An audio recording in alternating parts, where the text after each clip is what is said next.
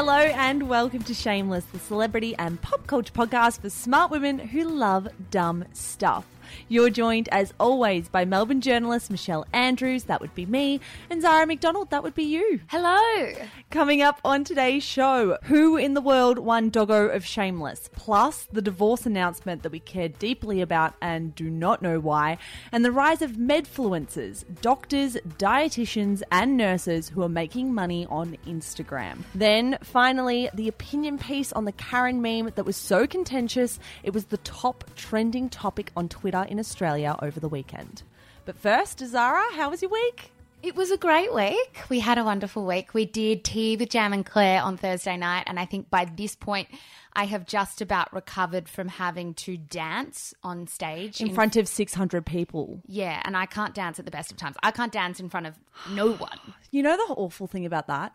We got to work on the Thursday morning and we're like, we need to come up with some kind of dance routine or like practice dance moves so we're not awkward up on stage. We did that and we were still the fucking worst. And if you don't know what the worst looks like, go onto our Instagram page at Shameless Podcast and we kind of made ourselves a meme. That's how bad we are. It was horrendous. The other thing that happened at Tea with Jam and Claire is I made a bet on stage for $500 without Michelle's consent because I was in a conversation with Jamila Rizvi, who hosted the evening with Claire Bowditch. And Jamila didn't think that we could ever get Meghan Markle on the podcast. Which we can't. We can't get Meghan Markle on the podcast. Truthfully, neither do I, but I got caught up in the heat of the moment. And I made this bet to Jamila and I said, if we can get Meghan Markle on the podcast in the next 2 years from this day, she has to donate $500 to our charity of choice. Has to be one of the dumbest calls you've ever made. We can't get Margot Robbie on the podcast. What makes you think we're going to get Meghan Markle? We've never asked Margot Robbie. We could get Margot Robbie. You talk me through this. How are you going to get in contact with Meghan Markle? It's not like she left the palace and is all of a sudden the every woman who wants to come on Shameless in Conversation. Well, everyone does want to come on Shameless in Conversation. Anyway, Meghan Markle is very soon probably going to be starring in a Netflix show. She's probably going to have her own podcast. She's going to need things to spruik and she's going to need to spruik them in Australia, and I will fight for our right to get her on, even if it's for like a 2-minute voice note. And you think that we can offer Meghan Markle anything? You don't think that she's got enough PR machinery behind her? Anyway, guys, see you in 2 years. That's our $500 that's on the line, by the way. Yeah, I know. That's being docked from your pay. So if anyone wants to help me with this, please do. Did that happen too? The one thing I want to recommend this week that I did recommend in our newsletter was an episode of the 7am podcast. It was called Profiting from Auschwitz, How 4 Million Books Were Sold on Fabrications. I had mentioned recently that I read The Tattooist of Auschwitz over summer and thought it was a brilliant read, but as I had finished the read, I did do a bit of a deep dive on a lot of the controversy around that book, which surrounds some kind of factual inaccuracies. What do they mean by that? As someone who hasn't read the book. Well, this podcast, the reason it's so good is it very simply explains the controversies. But one of the main ones is that a couple of the core details are wrong, like the identifying numbers of one of the main characters that they use. And while the author says it's not completely fact, she says it is based on someone's true story. And I think if a fundamental fact like that is wrong, a lot of other people are saying, well, what else could be wrong? The author, Heather Morris, has also gone on to write another book, which is called Silke's Journey, which is even more controversial than The Tattooist of Auschwitz, just because a lot of the family of Silke, who she's writing about, completely reject her interpretation of the history. And in this podcast, I won't spoil it, but I couldn't recommend it more. It's only 20 minutes. The investigative journalist, Christine Keneally, who was interviewed as part of the episode, as kind of the expert on there, said that she kind of likened this to Holocaust denialism, not because it's denying the Holocaust took place, but if there's that many factual inaccuracies in the book about the Holocaust, it's kind of equated to the same thing because it's misconstruing entire parts of history, which I found a really interesting point to make. I couldn't recommend this more. Even if you haven't read the book, I just think it's a very interesting perspective about the kind of books that are selling really well at the moment and the controversies surrounding them. I am interested as well. I know this isn't a segment, but just a point that I have been considering a lot lately. Why books about Auschwitz sell so well and why content about Auschwitz. Obviously, it is a huge moment in human history and obviously the most dire and disasterly moment in human history. But why we want to read so much about it and spin stories out of it is curious. Well, and also who's writing the stories? Like, who has the power and the right at this time, so long after it happened, to tell the stories? I think that's a really interesting point and not something that I've kind of been able to come to terms with or have a firm answer on yet, and I don't think many people do, but listen to that podcast. I couldn't recommend it more. Michelle, how was your week? This week had a day, which was Monday, which was the best and worst day of my life wrapped into one. And you know this, Zara, because at about 10:15 in the morning, I got a message from my sister telling me that her baby had arrived. I know lots of the podcast listeners are invested in this because Claire had been pregnant for what felt like 11 fucking years. Have they invested, or do they just know about your investment? Do they? It's just funneled. Like, my investment in this baby is just funneled through this podcast. Nobody has a choice. You all have to be invested with me. So the baby, Amelia, incredibly squishy, incredibly wriggly, looks a lot like a burrito, was born on Monday, and she is such a delight and just gorgeous and beautiful, and I cannot believe how much I love that child already with all of my being. That was the amazing part. So the first 5 hours after we met Amelia was incredible. Best day ever.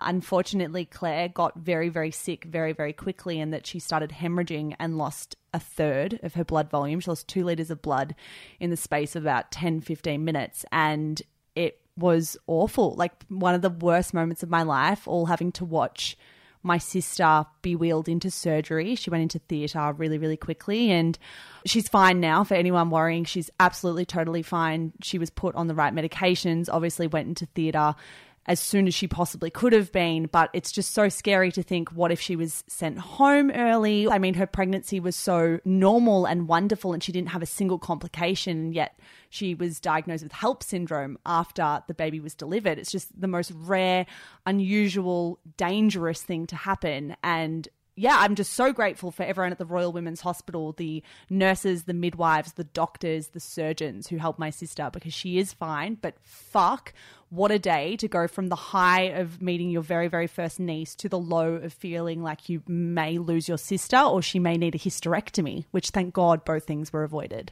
It's incredible when you go through something that was quite traumatic, and it was quite traumatic for all of you because you were all in the room as this was all happening, the kind of what ifs that you can't escape from in the week after. Yeah, exactly. And I think as well, because my family are very heavily involved in the health sciences. I mean, Claire's partner is a paramedic. My sister Evelyn is a medicine student who's in her final year. Claire is a midwife. A lot of people in that room and a lot of people going through it knew just how serious the situation was. And in some cases, that might be a positive in that people are educated and they're across these type of syndromes and these type of complications after birth and after labor. But on the other hand, you can know too much and it can stress you out a lot. So yeah, everyone's fine. It's been a week. Claire needs a lot of TLC. I want to be with her baby every minute of every day. You're going to fucking kidnap it. We should. We should just hire her. Absolutely. Best week ever. Anyway, we have a dog announcement to make, Zara. We totally do. Or is it a cat announcement? We have a cat announcement to make. For those who missed it last week, we put a call out for Doggo of Shameless. We had hundreds and hundreds of submissions. We whittled them down to 7 dogs and 1 rogue cat called Cheddar. Fuck you. I'm so angry about this. We told the people to vote and the people spoke with their like buttons. Cheddar received 3,300 votes and is the winner of Dog of Shameless, though the prize is actually only for a dog. So Cheddar, I'll send you some cheese or something. I don't know what cats eat. What should we send Cheddar? I don't know. We should send Cheddar something. I'm going to get like a novelty fuck cats t-shirt made and send that to Cheddar. No, don't do that. I'm going to send, do cats eat cheese? No. What do cats eat? Cat food? Maybe we could get like Purina 1. All right, I'll get you some cat food, Cheddar. Although Cheddar's such a king, he probably only eats like olives. like yellowfin tuna or something. And martinis. Yes, and martinis. So the dog winner, the Dog of Shameless, congratulations to Banjo. You will be receiving 12 months worth, an entire year's supply of Pooch Wash, which is the hardest thing to say, but a beautiful product from Bondi Boost. We will send that in the mail. Big consolation to Willow, who was about 50 votes behind. Poor Willow came so close and yet got nothing. So congratulations, Banjo. You are the Dog of Shameless. Cheddar, I don't know what to name you. Is it the Cat of Shameless for 2020? We don't have a Cat of Shameless. We can have a mascot. We could have, okay, Cheddar is the Shameless 2020 mascot. Banjo is the dog of Shameless 2020. I mean, it's all pretty confusing, but no one really gives a fuck anyway. I give a fuck. I'm actually kind of mad about the fact that our dog of Shameless is a cat. I actually did like how much it stirred in the Facebook group. Who was it that posted? Was it a girl called Amelia? It was, because now I'll always remember the name Amelia every time I see it. Amelia came in with a very blunt post just to say, I don't think Cheddar should win. To which I said, you and me both, Amelia. Let's shout about it from the rooftop. So, yeah, Cheddar is the winner. I'm not happy about it. If you're not happy about it, come join me. Make a formal complaint against Zara McDonald. And if you want to follow Cheddar, he's at Chilling with Cheddar. Bish, onto the show today. We're starting with a divorce we had no idea we would ever actually care about. I really care a lot about this. This week, Michael Clarke and Kylie Clarke announced they are divorcing. They did this through the Australian newspaper, which is an odd decision that we'll get to in a little bit, Zara. But if you are not familiar with the names Michael and Kylie Clarke, Michael Clarke is 38 years old and he's the former captain of the Australian cricket team. He was a batsman, not that any of us give a shit about that really. What we give a shit about is Michael Clarke's relationships, because boy oh boy has it been a ride. For the last 10 years, I don't know what it is about Michael Clarke's relationships, but they have dominated headlines, particularly his failed engagement to model Lara Bingle, who is now Lara Worthington, of course, married Sam Worthington. But they broke up in 2010 in what I will always regard as the juiciest Australian celebrity breakup story, because she reportedly flushed her $200,000 ring down the toilet. That story has to be true. Like, it may not be. It's just a report. No one's confirmed But where does that come from if it's not true? That's the thing. Only 2 or 3 people would know about that story. Like, no one just makes that up. The level of detail in that story is too salacious and too specific for it to not be true. Allegedly. I'm going to put another allegedly there because, play it safe. Yeah, and also, you never know. Reports are reports. But this relationship wasn't nearly as controversial at all compared to that Lara Worthington thing. I think people think that Michael Clarke has had this string of very controversial relationships because of that one public breakdown. Absolutely. So he did get with Kylie Boldy. She was Kylie Boldy at the time. Shortly after he broke up with Lara Bingle, they reconnected. They had met in high school, went through high school together, were never close, and then reconnected on Twitter. I know. Who meets on Twitter? Well, it was 2010. Not me. Whoever meets on Twitter? That's just the most random social media platform to reconnect on. You know what? If we've got a listener out there who's listening who's met the love of their life through Twitter, can you please come into the Facebook group Shameless Podcast Community and tell us? I love it. Anyway, so they got married in 2012 and they were reportedly very happy until recently. Yes. So in a statement to The Australian last week, they told the paper they'd been living apart for 5 months, and The Australian reports that the pair remain on good terms, continue going to the same gym together in Rose Bay, and still co-parent their child, Kelsey Lee. You did touch on this just earlier, but I think my first thought beyond, I didn't think that was going to happen. Actually, no, my other thought was, I really care about this and I don't know why, was interesting that they went to The Australian for this. The Australian is hardly known as a paper that's going to break like salacious relationship breakdowns from Australian celebrities. Isn't it odd? The Australian breaking a celebrity news story. It just feels like these stories normally go to the Daily Telegraph, perhaps. Yes, yeah. I don't really know of any other newspapers that concern themselves with these kinds of headlines. The Daily Mail, maybe? I am interested in why we possibly care about this. I don't think Michael Clarke has consumed any of my thinking or feeling kind of ever. And yet when this story broke and I put it in our Slack window, you were like, why the fuck do I care too? I don't think I've given this couple a second thought or a first thought ever in my life either. And I wonder, what is it about some couples that make you care when they break up? This could be so left of field and like this will be good. Way too overthought. Here we go. Wait, overthought? Way too... Overthunk. Yeah. This is so overthunk. Anyway, is it because you categorize, like you subconsciously categorize couples into like stable and maybe they won't last? Yeah. And so when the stable ones who you kind of don't really think about too much, but you always consider to not be a problem couple, I say that with air quotes, that when they do break up, it's more of an element of surprise? Well, I think so. I don't know if this is shooting from the hip. It probably is. That's generally what I tend to do. I was going to say there's a whole lot of shooting from the hip here. I look at celebrity couples who met before they were famous and knew each other before they were famous and see it as being more stable than perhaps the couples who met after fame and fortune came. I'm not saying you can't have a happy, healthy relationship if you meet after the fame comes, but I do think it adds a certain layer that isn't always necessarily congruent with stability. Well, totally. I think if you know someone before they get famous, you know their fundamentals and their foundations, and it's kind of easier to build from that rather than anything else. Another element as to why I think we all found this story so interesting is all the headlines ran with the $40 million figure, in that it wasn't just Michael and Kylie Clark's divorce, it was inside Michael and Kylie Clark's $40 million divorce. And this will sound so naive and perhaps a little immature, but I feel like at 25, I just have no understanding of how much money is out there in the world. $40 million. I know that people have like hundreds of billions. I know that there are some people with ridiculous, exorbitant amounts of money. But to think that someone like Michael and Kylie Clark, who come across as quite typical and regular on Instagram, have $40 million to their names, blows my mind. To see the amounts put and the values put on the properties that they live in is just mind-blowing. The fact they have a $7 million Bondi apartment just makes my eyes water. The little home. No, I don't think that's immature at all. I think that's a very natural response to seeing that figure of money. I don't think anyone can comprehend sort of... Imagine having $40 million. Oh, what the fuck would you do with it? I don't know. I don't even know. The other headlines that have come out that have really intrigued me have also kind of made me feel quite tired about the media, because I think... even though we're a part of it, full disclaimer, I think we're the first ones to tire of the media too and admit that. But just how they're pulling apart old quotes of Kylie and Michael Clark and going back through Michael Clark's memoir saying, are these the signs that we missed? And I know it's so, so typical of how the media responds to any breakup, because it's like the breakup announcement, maybe the first pap photos, and then a few days later it's let's unpack everything we've ever said about each other and work out where it might have gone wrong to tell a story that kind of isn't even true.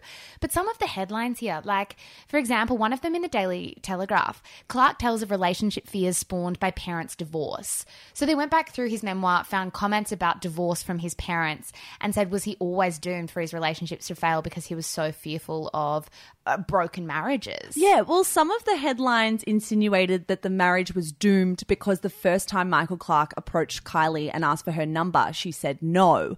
And that one exchange was extrapolated to say that from the very beginning, things were never going to end happily, which is the most batshit crazy argument. It's just annoying. Like, it's so psychoanalytical and so unnecessary and also completely unhelpful. Well, it's just clickbait. It's just done for clicks, I know. right? It's like, I know clickbait is nothing more than that. I think the other articles that are really kind of pissing me off at this time are the ones that are putting his PA's face and name around the articles, even though she's getting married in 6 weeks, and clearly through the statement from Kylie and Michael has nothing to do with the relationship breakdown, but putting a young female and sort of demonizing her, but very, very subtly. I really don't like. The Daily Mail did that. Surprise, surprise. Yeah, well, the inference there is a pretty gross one, in that Michael Clark's PA is quite young and quite attractive, and therefore something must be going on, according to Daily Mail reporters. Well, the headline is stirred, not shaken. I don't even know what the fuck that means. Michael Clark's glamorous PA drops him off at a Bondi pub for drinks with high-profile footy and media identities.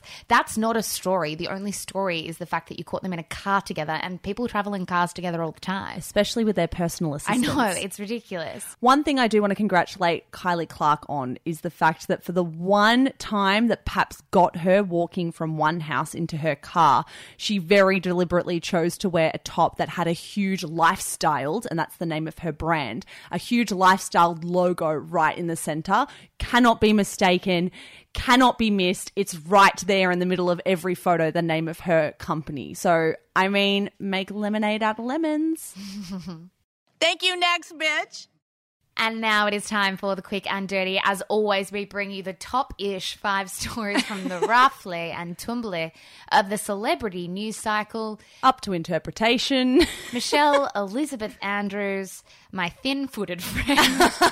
What have you got for me? My feet are so thin that I need to wear basically orthotics in everything. You were that dork at primary school who had to wear orthotics in their runners and school shoes. Whenever I went to a podiatrist and he said I have the highest arches of anyone who's ever seen, which apparently is something that people want. But is that hot? I think, can feet be hot? Maybe I'm the kind of person that a foot fetish lover would be into.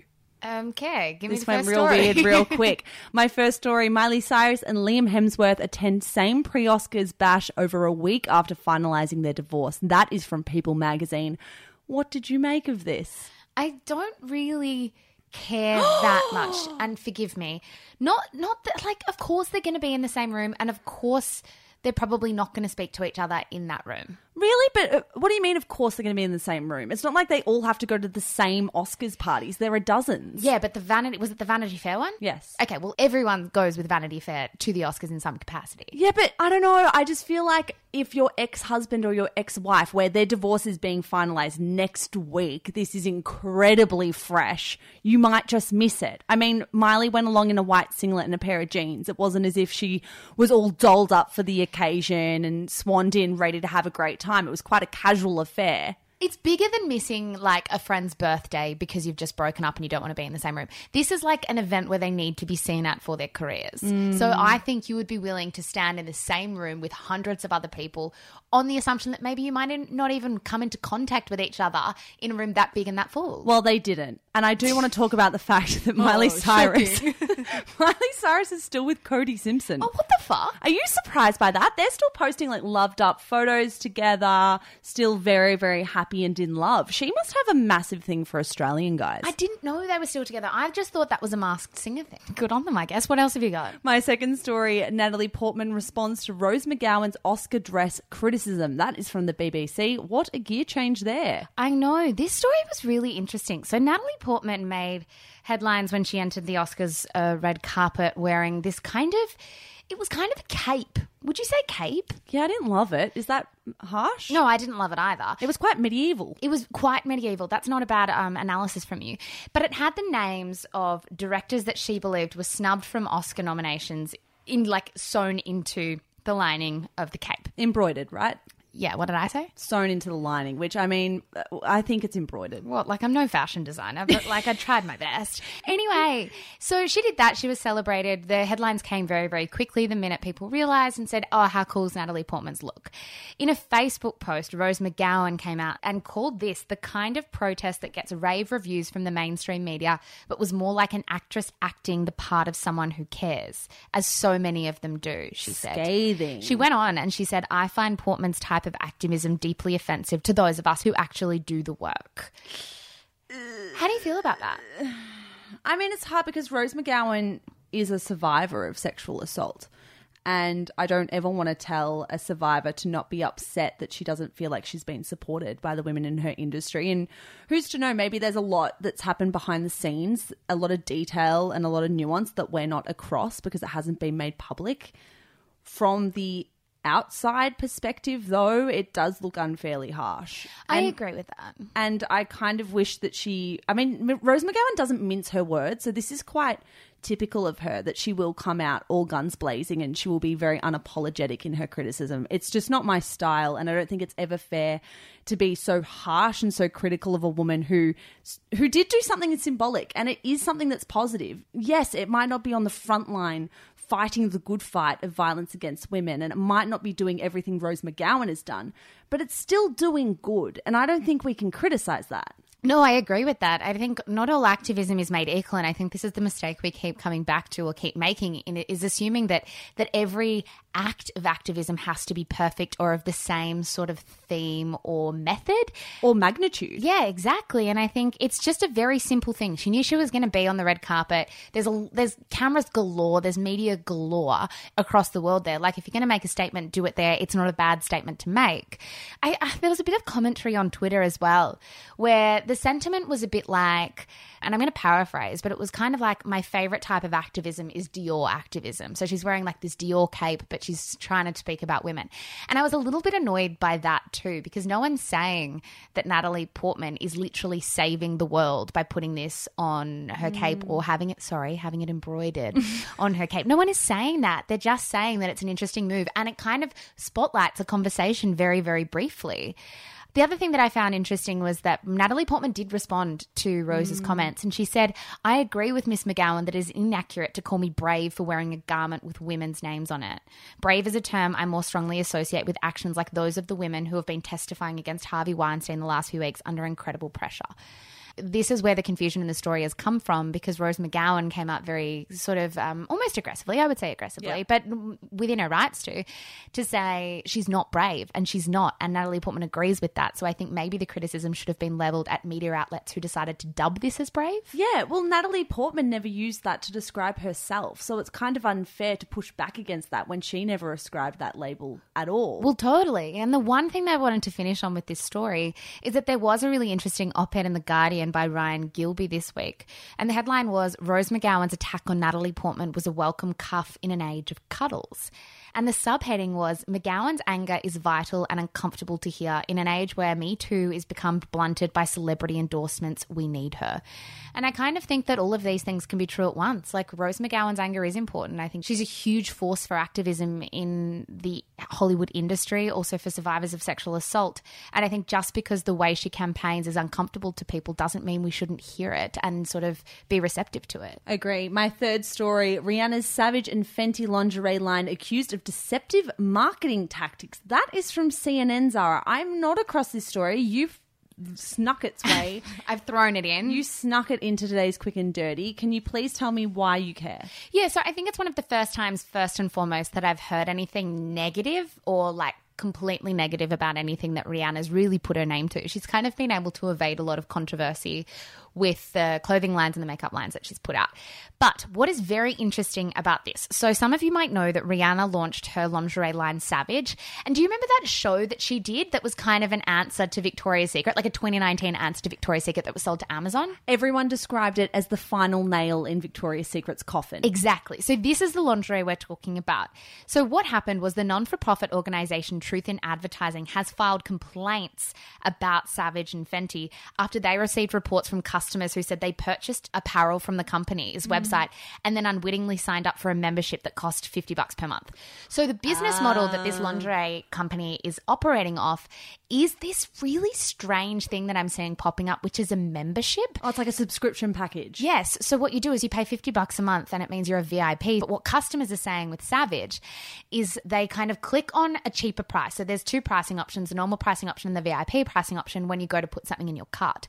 They click on the cheaper one and when it comes up, they say, okay, cool, sign up to our VIP package. It costs an extra $50. So they do. And then they're signed up into this ongoing monthly subscription that's not cheap and it's impossible, they say, to unsubscribe from. Those are the worst. You can't. They say you cannot cancel online, that you have to call and all of their calls are hardly being answered. And which is so annoying, right? So that's happened to me before. I've been signed up for things and getting out of it. So many people don't get out of it simply because it's too difficult to try and get out of it. And $50 a month is huge.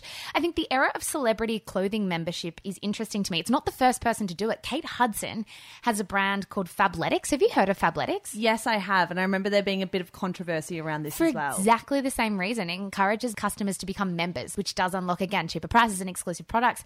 And they are able to curate so much more data about their customer base because they're signing up as members and they're making so much money from it. I feel a little weird about it though. It's kind of a shitty way to make money. Like, I understand some subscriptions are amazing, but you've got to give people the ability to opt out when they want to opt out. And don't try and fool them into signing up for something they don't know they're even signing up for. Amen, sister. My fourth story. This is a devastating one, Zara. Former Love Island presenter Caroline Flack found dead at flat aged 40. That is from The Independent. And as a Love Island fan, I am kind of devastated. I've watched this woman host 5 seasons of this show and Caroline Flack has had a very turbulent and tumultuous 12 months. She was charged with assault on her partner and she wasn't allowed to speak to him for 2 months, as is the court process, and that they are kept very much separate until the court case can come around. And in that time, in the interim between the incident and the court case, Caroline Flack has reportedly taken her own life. Yeah, it is incredibly sad. It's the third person from Love Island to die after the series. Die by suicide. Yeah, well, exactly. And I think it's I think it's quite shocking for a lot of people who are huge fans of the show.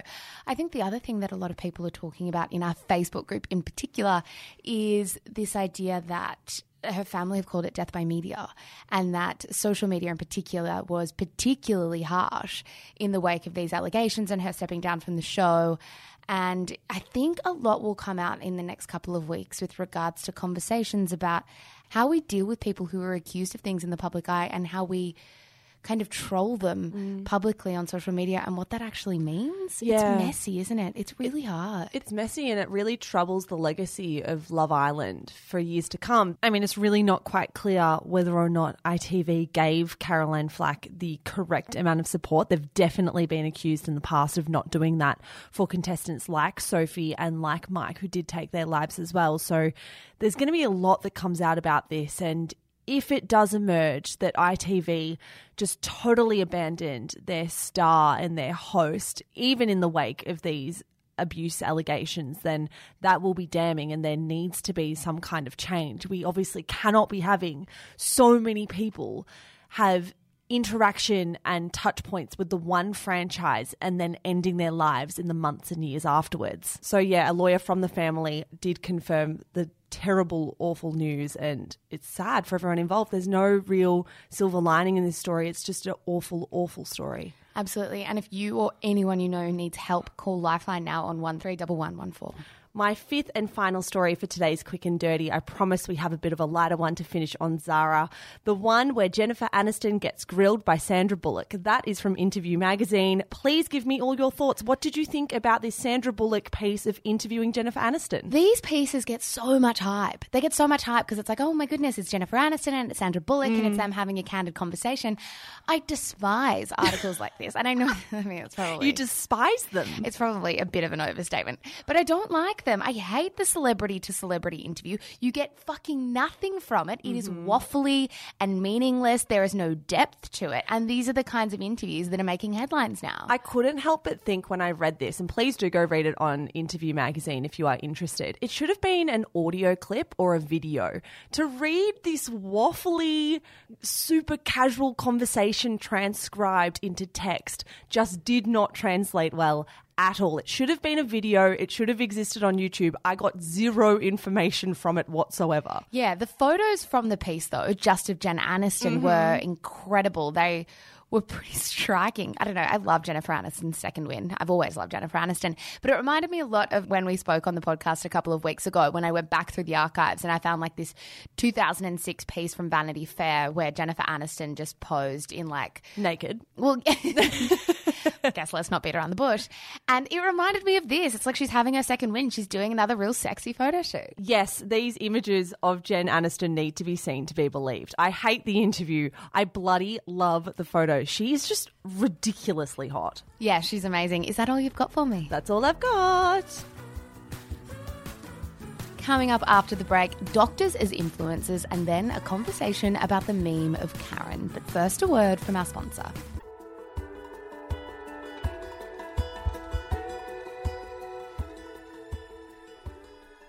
Can doctors be influencers too? That's the question posed by Eve Simmons in the Daily Mail this week after she wrote an article titled How NHS Doctors Are Making Thousands of Pounds by Plugging BMWs, Deodorant, Sun Cream and Snacks on Instagram. In the piece, she drew attention to a handful of doctors who are making lucrative coin from their sizable Instagram followings, spruiking red meat, deodorants, supplements, ice cream and other things on their accounts. So it poses the question, is this the one profession that should be banned from making money off Instagram? Zara, what did you make of the piece? It was a really interesting one and something I hadn't really come into contact with until now. The piece was pretty UK-centric, but I think it's pretty universal in terms of the questions that are raised in the article about who can make money off their Instagram. For a tiny bit of context for people who haven't read the piece and also might consider the fact that it was written for the Daily Mail as thinking that the piece doesn't matter or it's made up in its entirety. Should be discounted or something. Exactly. I think in the same way that not all journalism is made equal, not all Daily Mail stories are made equal either. Eve Simmons has written quite a few journalistic pieces for the Daily Mail that aren't just kind of relying on those real clickbaity pap photos. It is an actual investigation that could probably sit on any other news website. The only difference between this piece is I thought it was quite editorialized throughout it, which is quite strange to read. It was like drippings of Daily Mail just through it, like hot doctor or describing what someone looks like when it's not really necessary. Just little details that are a little bit salacious and gossipy that aren't entirely relevant. Which you wouldn't probably get in any other paper, No. but the rest of it you would. Yes. The crux of the story is that the Health and Care Professions Council, which polices practicing healthcare professionals, announced a probe into the social media contact of practitioners. So the story details a whole group of medical professionals who are, as we said, spruiking red meat, deodorants, supplements, ice cream on their Instagram.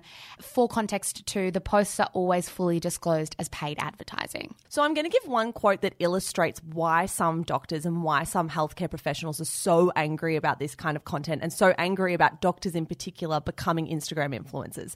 Dr. Gary Marlow said that medics who accept cash to push products or health information are guilty of, quote, extremely dodgy practice. The information we give to patients must not be propelled by personal financial biases. One of the most important things about being a doctor is that you are trusted trusted. If that is destroyed, it affects the entirety of the doctor-patient relationship. They are using their medical authority and turning it into currency. Now, Zara, at the heart of this debate as to whether or not doctors should be influencers were these red meat Instagram posts. So what happened was a whole group of doctors, one called Dr. Joshua Woolridge, but also Dr. Alex George, who was a Love Island contestant a few years ago, dietitians Priya Tu, and Nicola Ludlam-Rain, all posted these red meat Instagram posts on the same day, were reportedly paid in the region of £4,000 each, about what, $8,000? Yeah, a heap of money. I just double pounds to dollars. Is that the thing?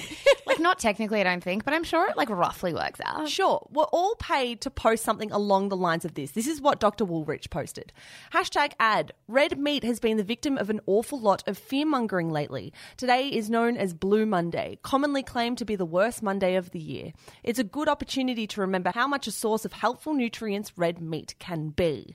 Now, this garnered a heap of backlash from some doctors on Twitter, but also just from the general public, who said that doctors and dietitians should not be giving health advice and diet advice when it is paid for by a sponsor. Well, exactly. And I can kind of understand some of the back and forth about this red meat posting in particular comes back to this idea, well, are they actually doing any harm? Like in this instance, are they actually doing any harm? And I find that line of thought kind of reductive, because it's not about the harm they're doing in this post, it's the harm that they can do if this kind of behavior continues. I think for me, it kind of spurs the conversation into what is responsible advertising and to what extent is editorial affected by it. And it seems weird to call doctors' advice editorial, but I guess coming from a journalist background, it is when you sanitize certain advice and certain content from sponsored input. I think we definitely have skin in this game like every other media outlet, or truthfully anyone else who exists on Instagram who wants to sort of have some sort of content, be trusted. I think it comes back to trust, but also need to be paid for that work because they don't charge their followers. And I think for us, we have to explain to every single advertiser that ever comes on board that they have absolutely no say in what we cover and how we cover it, because this is sacred to us. No one listens to an episode of Shameless before it goes live apart from you and me and Annabelle. And I think that's pretty standard code of ethics from a journalistic standpoint. I think it gets really interesting, though, when influence looks different now and when doctors are now on Instagram and they are influencers and medical professionals, and those two things overlap. Like, instead of getting our content, and we mostly used to get our content from newspapers, and that's about it, where there were kind of more standard codes of ethics, that doesn't really exist at all. And I think things get far murkier, and I think it can spiral us if we're not careful. Like, yes, a doctor recommending red meat won't kill us, but what about, Mish, a finance podcast making money from big banks and giving advice on where to house your money, or a nutritionist podcast taking money from supplement brands and telling you how to best pad out your diet? It's really murky, and I think actually the doctor angle is the murkiest of all of them. Yes, it's still concerning when a financial expert is being paid to give very specific tailored financial advice based on who's lining their bank account. However, doctors are a different kettle of fish, because according to the World Economic Forum, I did some research on this, a study across 35 countries found that doctors are undoubtedly the most respected and trusted people in society. I hate to talk about society as if it's a hierarchy, but if it is a hierarchy, which I tend to believe that it is, that's just the nature of things. We are fallible, and unfortunately we rank people based on their professions. More than that, we live in a Western capitalist world where it's kind of based off that kind of thing. Exactly. Let's no one talk about where journalists are ranked on this list, by the way. Truly. Pretty far down. But doctors sit at the top of the tree. Doctors are the most trusted people in society across 35 countries. They were followed in second place by lawyers, engineers in third place, and high school principals in fourth place. These doctors are trusted so much more than the average person, and I think that level of trust needs to be really analysed here. So that's exactly the thing I can't stop thinking about, is that yes, this post in question that spurred this entire conversation was about red meat, and that might not be dangerous yet, but it doesn't mean it doesn't matter. I think it is completely about trust, and if we start eroding trust now, no one's going to know where to look or who to trust for information. I think we live in an increasingly distrustful society. Nobody actually does know where to trust, and if the people who you say say are voted the most trustworthy are starting to buy in to this kind of culture, then I think we might find ourselves in a world of trouble. Yeah, some little disclaimers though. He did put #ad before the content even began. It was at the very, very beginning of his caption, #ad. So Dr. Joshua Woolridge did abide by the guidelines that stipulate how he is supposed to post sponsored content. On top of that, he has been open about doing influencer content and doing sponsored content for a long time. I think people found the red meat post so jarring because it instructs people to put something into their bodies. His other posts have been about quite non-offensive, non-controversial things. But when you get into red meat territory, it not only brings in the vegetarianism, veganism argument, but also the environmentalism argument. Totally. And then on top of that, the research that indicates that very high levels of red meat consumption across a week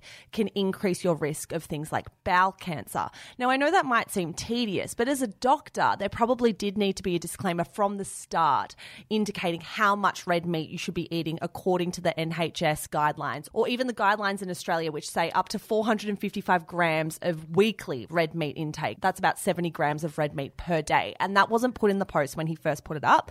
To his credit, he did edit the caption and add that in after different researchers and medics came to him and said, this is missing, it needs to be in there, it's important health information. But all of that said, Zara, I still sit on the side that says I want doctors to be on Instagram. This has been such a ridiculous pseudoscientific space for so long, where anti-vaxxers have been allowed to run riot, where wellness influencers have been able to dictate to people what they should and shouldn't be putting into their bodies.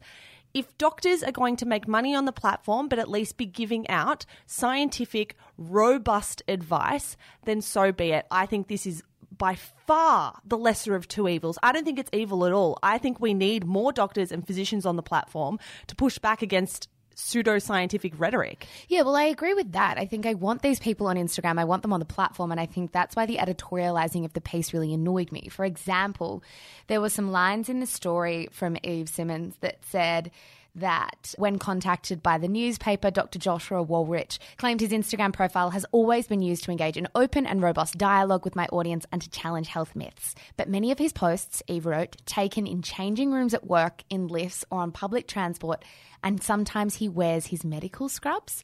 I really don't find this relevant at all because I think we can and need to see doctors and health professionals as human. I think that's a great part about Instagram breaking down these walls. And the more we say to health professionals or medical professionals, we can't see you as human, you can't be on this platform, they're not going to feel invited or welcome to be there. Back to your point a little bit when you said earlier, he did put #ad at the start and he is kind of following as many guidelines as he should.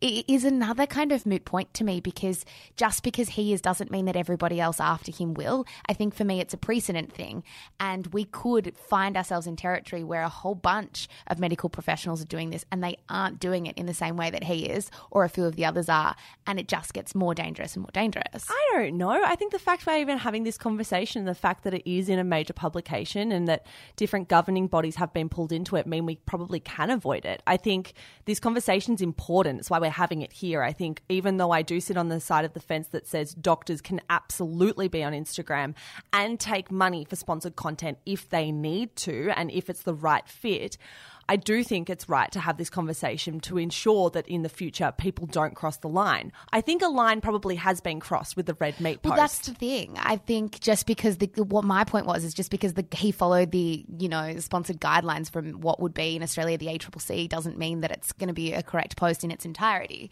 I think Anjali Marto, who's a qualified doctor and consultant dermatologist, had a great quote in the piece, and she said, just because a post doesn't cause harm doesn't mean it's fine. And I think that really hits home to me.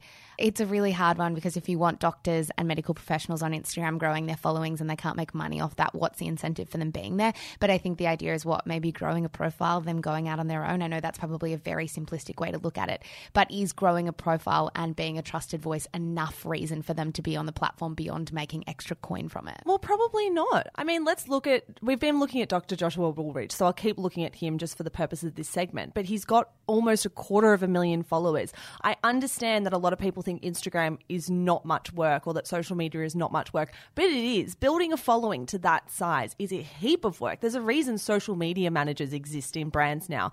This type of stuff is really important. It takes a lot of energy. It takes a lot of time.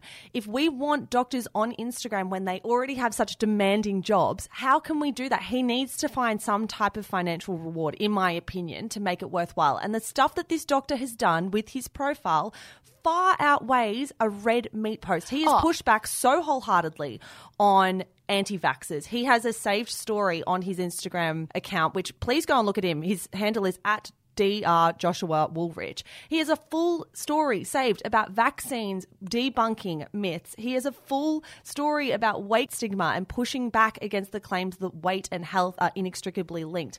He so wholeheartedly pushes the sun safety and wear SPF message every single day. I'm a little bit annoyed that this is now going to be on his back, that he did one I disagree that it will. I really disagree that it will. I think that we're assuming that his reputation is ruined because of one conversation. This was a piece that focused on quite a few different doctors saying, is this kind of conduct okay? And all it's doing is encouraging higher bodies to come in and say, all right, let's put some measures around this. Dr. Joshua Woolrich will be fine. This is not going to taint his reputation. I get it, but having your photo and your name published in a national newspaper with the headline exposed does do reputational damage. I understand that they've talked about a lot of people, but in the newspaper that was printed, it was his name and his face that was bigger than anyone else's. And I'm just a little bit annoyed that someone who does a lot of good is now being slammed, so wholeheartedly slammed by this newspaper for doing a red meat Instagram post. It just seems hyperbolic and it seems totally disproportionate with the crime. Yeah, and I think that's something that we come back to in the episode all the time, is that everything seems disproportionate to the crime. I do think that the Daily Mail did editorialise this story in general, but I think it needed to exist. I think Dr. Joshua Woolrich will be fine because people like you and I had never heard of him before and probably will go and follow him. I do follow him. For all the good that he does. And yes, I think these people are doing more good by so far, but I think it's a worthy conversation to have. 3, 2, 1.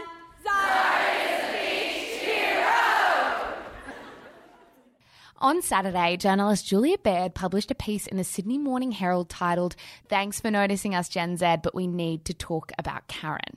Karen, of course, referring to the heavily memed kind of white woman who asks for the manager. Tweeting the article, Baird argued, "So there's a new name for Gen Xers, Karen. I get the dig at entitlement and privilege, but isn't it a bit weird to parody a generation by mocking women who speak up? And, given men often complain, more where is Ken?" The article hit a mood, but not a good one.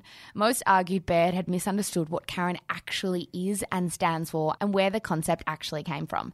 So, Mish, let's start here.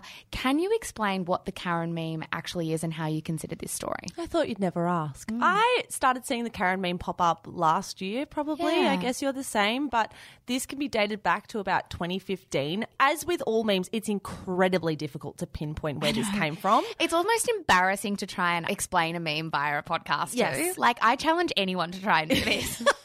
So it started on Reddit, from what most people can tell, that there was a very disgruntled man whose ex-wife, Karen, took the kids, and he wrote this viral Reddit thread about all the things that Karen did to him. That thread was picked up by another user who made the idea of Karen a meme, and the subreddit was called Fuck You Karen, and it just became this huge space for people to all join in on this stereotypical character. Now, if you haven't seen the Karen meme, it mostly hinges on a really specific haircut. The haircut is at the very, very heart of this piece, and it's what the internet has dubbed the "can I speak to the manager" haircut. Visualize, if you can for a sec, an asymmetrical bob that is peroxide blonde where the hair comes down further on one side and has a bit of a sweeping fringe at the same time. You're not doing terribly at this. I'm quite impressed. Thank you. One of the central jokes is, of course, the "took the kids" comment, that she is the divorcee who is incredibly difficult and frustrating and petty. The other central parts of this Karen personality are that she's nosy and entitled. She's probably an anti-vaxxer. She probably has really annoying, cliched quotes written all around her home. She probably votes for Trump. And most importantly, the central theme to this is she's the person who would see a gathering of black people at the park and immediately call the police. Underneath all the hair and all the other details about what makes a Karen is that she's racist. Yes, and I think that's the point that a lot of people came back to bed on straight away on Twitter and said, okay, there's a huge part of Karen that you're missing. For example, one of Julia Baird's first lines is, this apparently is what Gen Z has branded Gen X, the Karen generation, and it means the kind of woman who calls the cops on neighbours. Now, as a child of the 70s, I'd like to say, hey, thanks for noticing us. Reading that line on the backdrop of how you've already sort of painted the picture of Karen kind of helps you understand how Baird has flattened what Karen means and attributed it to a generation rather than a type of person. There was a really great reply on the thread on Twitter from writer Joan Westenberg, who said, honestly, this fails to understand the character of Karen. Karen isn't a woman who speaks up and complains. Karen is a woman who weaponizes the long and academically noted and documented power of white femininity and white women's tears as a tool of oppression. Absolutely. Now, you touched on Twitter there, and I think this is really important. If you're wondering why we're discussing this story went viral. It was the number one trending story on Twitter on Saturday. Exactly. So it was number one. There were more than 60,000 tweets about this story. It went viral for basically all the wrong reasons. Let me just say, there are some Karens in my life who I love very, very dearly, and it would suck to have your name go viral for a character and an idea like this. Oh, totally. But it would really, really suck. But imagine if it was Zara's or Michelle. I reckon it would actually upset me if I saw Michelle go viral as being a racist, annoying, thoroughly unlikable personality. I feel sorry for people, especially the women in my life named Karen, who I love very dearly. I just want to say that. And that's a good point to make, but I also think it's gone beyond the name now. Yes. Like, it's so much more than the name. You could be called Tina and have this as well.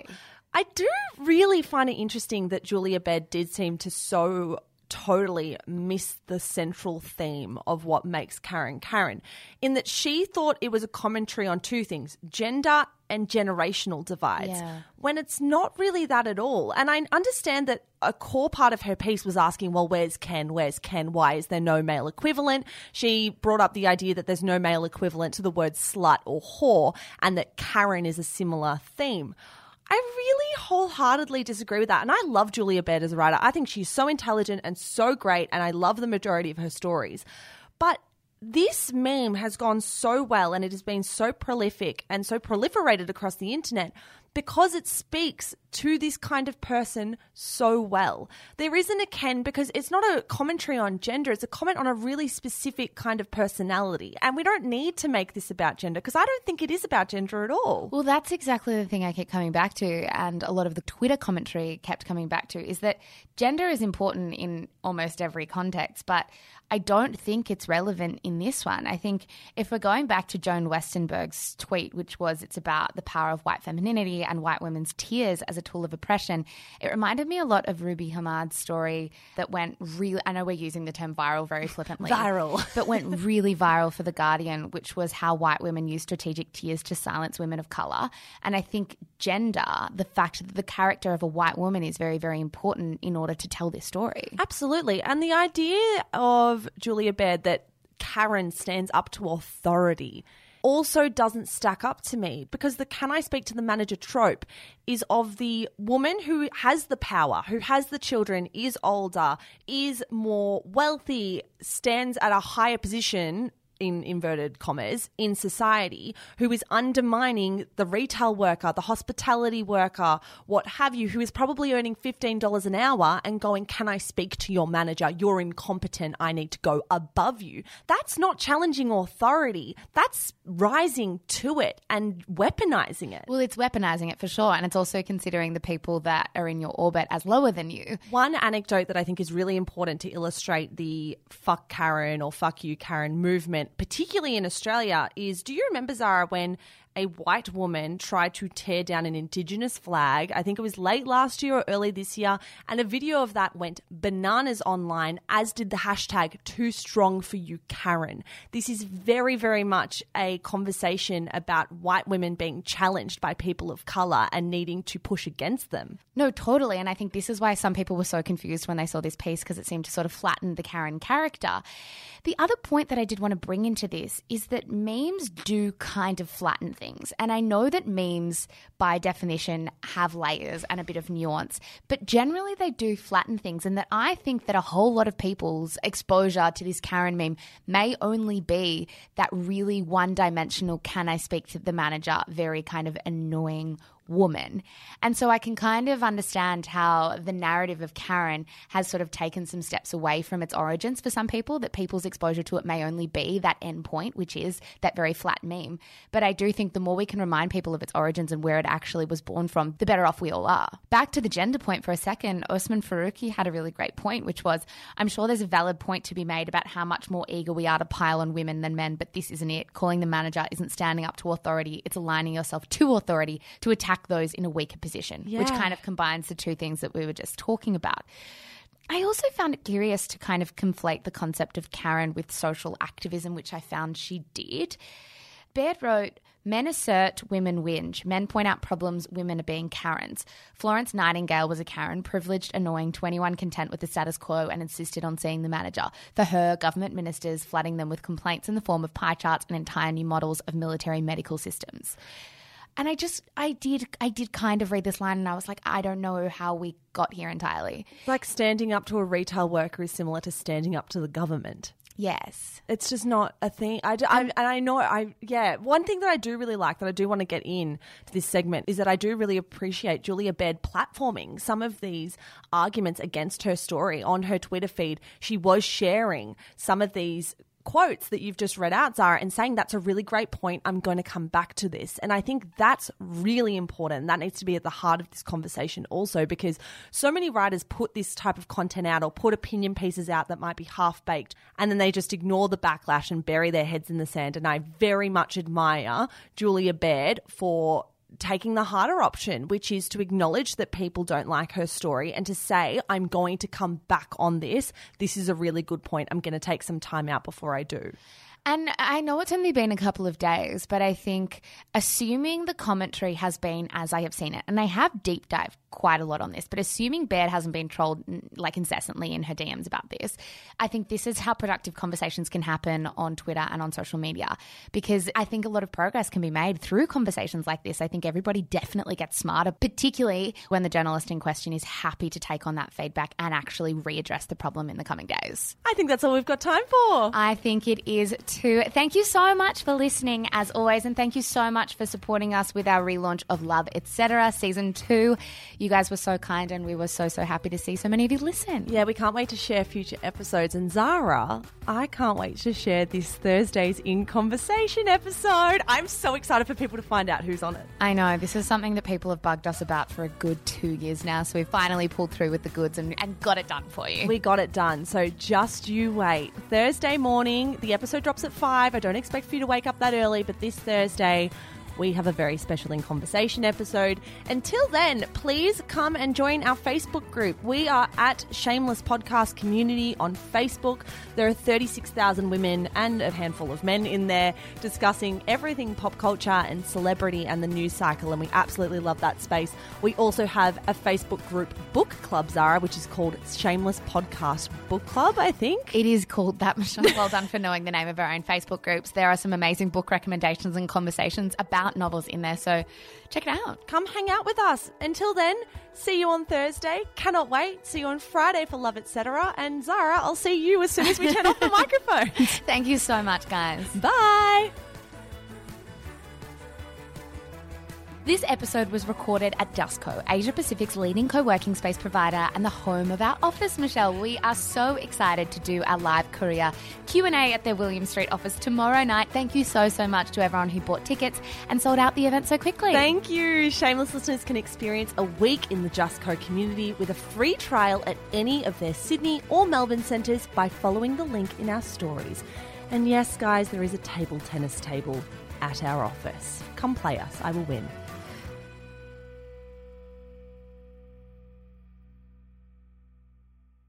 Hello guys, Mish here. I am the co-founder of Shameless Media. Thank you so much for giving us your ears and your mind and your time. We're so grateful. If you enjoy the stuff that we produce, may I recommend our brand new podcast, Style-ish. Stylish, if you want to say it quickly, Style-ish, if you want to take the long way through. It is our podcast for all things fashion, brand, business, and beauty. If that is in your wheelhouse, if you care about style content, you will love this show. It is, of course, more than just a show as well. It is a newsletter. It is an Instagram feed. It is a TikTok account. There is so much good stuff going out on Stylish every single day, starting now. So in your favorite app, search for Style-ish.